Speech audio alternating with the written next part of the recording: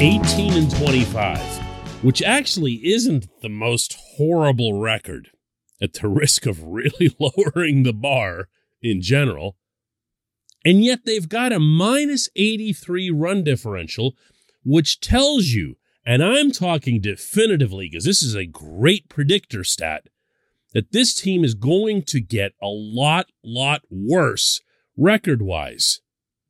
Or is it? Good morning to you. Good Thursday morning. I'm Dan Kovacevic of DK Pittsburgh Sports. This is Daily Shot of Pirates. Comes your way bright and early every weekday if you're into football and or hockey. I also offer daily shots of Steelers and Penguins where you found this. Pirates 10, Rockies 5. I was over there covering it yesterday at PNC Park. 3-run homers by both Jack Suwinski and Josh Van Meter, among other unexpected occurrences, not least of which is that offense producing a blowout in the other direction to actually assist that run differential. How have they done it? How have they won 18 games out of the 43 that they've played? That's what I keep coming back to. And I know that sounds excessively cynical, borderline sarcastic, but I mean it. Because the starting pitching has been beyond terrible. The offense has been terrible. The relief pitching has been very good, but in large part because of one extraordinary individual at the back end, of course, David Bednar. And, oh yeah, by the way, the team's best player has been anything but. Meaning, of course, that Brian Reynolds is hovering barely above 200 for his batting average and still has 9, count them, 9 RBIs through nearly 3 months of the season. But which is the reality? That the star player is going to figure it out and kind of level this field for everyone, meaning that the offense isn't going to be good or anything, but at least it won't be terrible. How about that Yoshi Tsutsugo, eventually gets booted from the heart of the order, at least, with his 167 batting average, and you see someone who's competent take his place. I mean, I'm okay with Michael Chavis as a stopgap, but I want to see Mason Martin, who last night for Indianapolis hit his 3rd home run in as many games. Or from the rotation standpoint that, Bryce Wilson's one guy that you get rid of. Maybe Zach Thompson's the next. And don't get me started on Thompson. He had a nice start to his May, but 2 of those 3 starts were against the Reds. And yesterday he goes and gets bopped around for 7 hits and 4 runs over 3 innings. I'm sorry. It's just starting to look like who he is. Point is, maybe he's the next one out. And you just start seeing a gradual attrition and replacement that brings up the general value of the offense and the starting pitching and whatever else here. So you can kind of put into reverse the run differential tragedy that seems to be looming. Or you can just do what I did for keen, sharp analysis and walk over to Ben Gamel and ask him what he thinks. That's coming up next. This portion of Daily Shot of Pirates is brought to you by our friends at North Shore Tavern. That's directly across Federal Street from PNC Park. It's home of Steak on a Stone, an eating experience, underscoring the word experience. The steak is brought to you partially cooked on an 800-degree stone, and you do the rest. It's a ton of fun, it's a great meal, and it's a baseball atmosphere like no other in Pittsburgh. North Shore Tavern, right across Federal Street from PNC Park.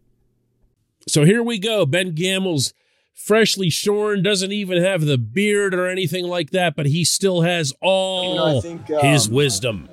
When you talk about the 2022 Buccos, it's going to take a village, and, losing Bogey, that's really, really hurts our lineup. And, young guys stepping up is I mean, Jack's a good player. You know, Cal Mitchell's a really good player. These guys, you know, they're getting opportunities here. And, you know, obviously Cal's pretty fresh still, but Jack's been up here and, you know, he's getting his feet wet and he's getting comfortable in there, and you can see it. I mean, you can see when he believes. And does it pick you up too, man? You're going into the box. You're there in a position to win the game. Yeah. You know what I'm saying? You know, B-Ray had great at-bats out of the leadoff spot today. And, yeah. First to third, I saw him. And, you know, guys play hard every day. You know, that's one thing I can guarantee. You know, we're going to leave it out there every day. You know, whether we come up on the winning side or the losing side, you know, guys are gassed after games because we play the game the right way. Did you happen to hear at the very beginning of that Gamble say the 2022 Buccos? I loved it. I don't think I've heard a player other than Neil Walker refer to the Pirates as the Buccos, like an active uniform wearing player, in forever. What a moment that was. I probably should have made the whole episode just about that. As it was, though, Gamble had a couple of other strong points. The Pirates do have to be able to rely on each other, as he put it. It takes a village and all that other stuff. The Pirates are, to hear the man, experiencing kind of an uplifting feeling as a result of these younger players making their way up and making their initial impressions. Why? Well, on one hand, there's the intangible. There's the sappy stuff. We all love to see the kid get his first hit. We love seeing Jack Suwinski do it, and his parents are in the crowd and all that other happy stuff. He did it in his hometown in Chicago. And we love seeing Cal Mitchell come up. Cal Mitchell's one of those classic hard worker guys, did everything to improve. And he comes up, gets his first knock on his first night, comes up with a double yesterday, RBI double. But I won't leave it there. I don't think it's about, you know, pianos and violins and everything. I think it's the fact that these guys can play, you know? Let's not overthink this stuff. If your younger players are marginally better than the older guys that they're replacing, you can say, all right, it's time for a youth movement. It's time to give these guys a chance. It's time to, you know, if we're going to lose or we're going to stink, let's at least do it with the young guys. Or your young guys could be miles better than the old guys they're replacing. If Mason Martin comes up from Indianapolis, and you would think that he will someday, being that he's seen as one of the best power prospects in the upper minors, if Martin comes up and hits one home run off a non-catcher, he will have outdone Yoshi's production through 3 full months. He wouldn't. You would think, if you look at his progression from Greensboro to Altoona to Indianapolis, he's done this at every level. Why the Pirates seem to be walking on eggshells with him, I'm not sure. I know that he's not perfect. I know that he struck out a lot earlier this season. I know that he's got a history of strikeouts in the minors. I also know that of late he's cut down on those considerably. It's now 1 of every 4 at-bats, and whereas that used to get you labeled 20, 30 years ago in baseball as a, wow, man, this dude strikes out all the time, that's actually no big deal for, quote, our 2022 Buccos. So bring them up. Bring up Martin. Keep going here. This isn't done. Bring up Martin. Bring up O'Neal Cruz. Bring up any freaking body who can pitch. Let them be the village. Not to entertain you or me, but because they're better baseball players. When we come back, just one question.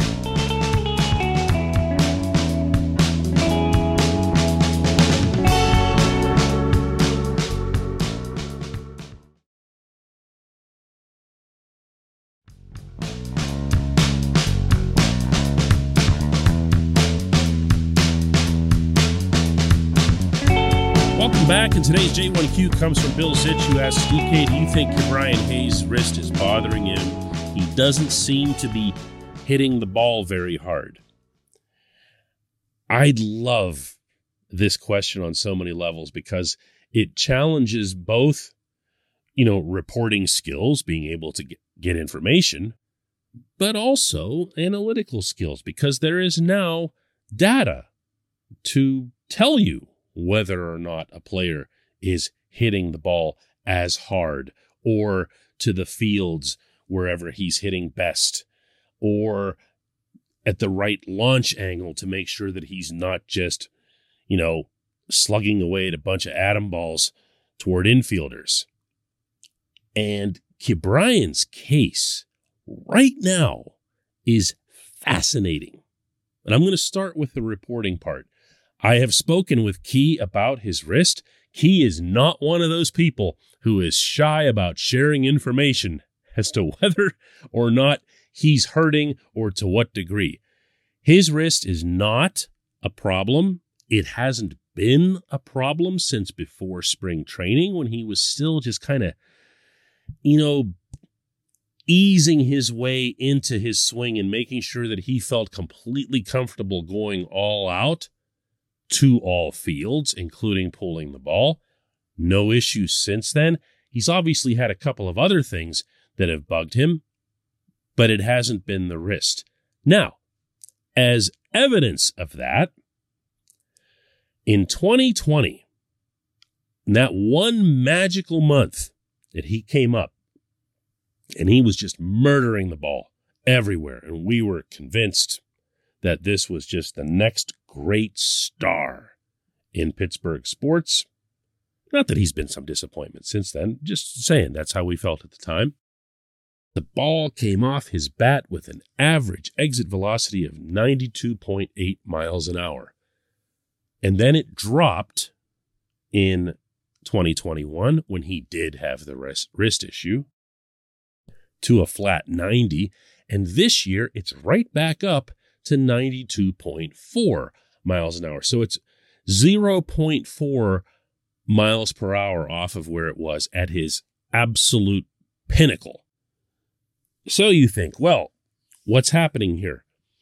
Well, his launch angle is still pretty much where you'd want it to be, virtually digit for digit with where it was in 2020. And he is occasionally pulling the ball. You still see him going the other way a lot. But as I'd mentioned on the show earlier this week, on the episode that was mostly dedicated to Key, that, I think, is because he's just hitting where he's being pitched. If they're throwing you outer half, you're a moron to try to pull the ball. That's going to get you a 6-3 every single time. So what's missing? Oh, boy, you're not going to want to hear this, but it's lousy luck. It really is. He is lining up right now all his peripherals, all his data, and everything that's known, meaning from the reporting standpoint. He's ready to just take off. Now, I say that, and he's currently sitting still with that egg in the home run column. So I can't say this too boldly or too confidently, but it sure feels like that's coming. I don't know that it'll be this weekend at, of all places, Petco Park, but I do think it's going to be pretty soon. I appreciate the question. I appreciate everyone listening to Daily Shot of Pirates. We'll do another one of these tomorrow.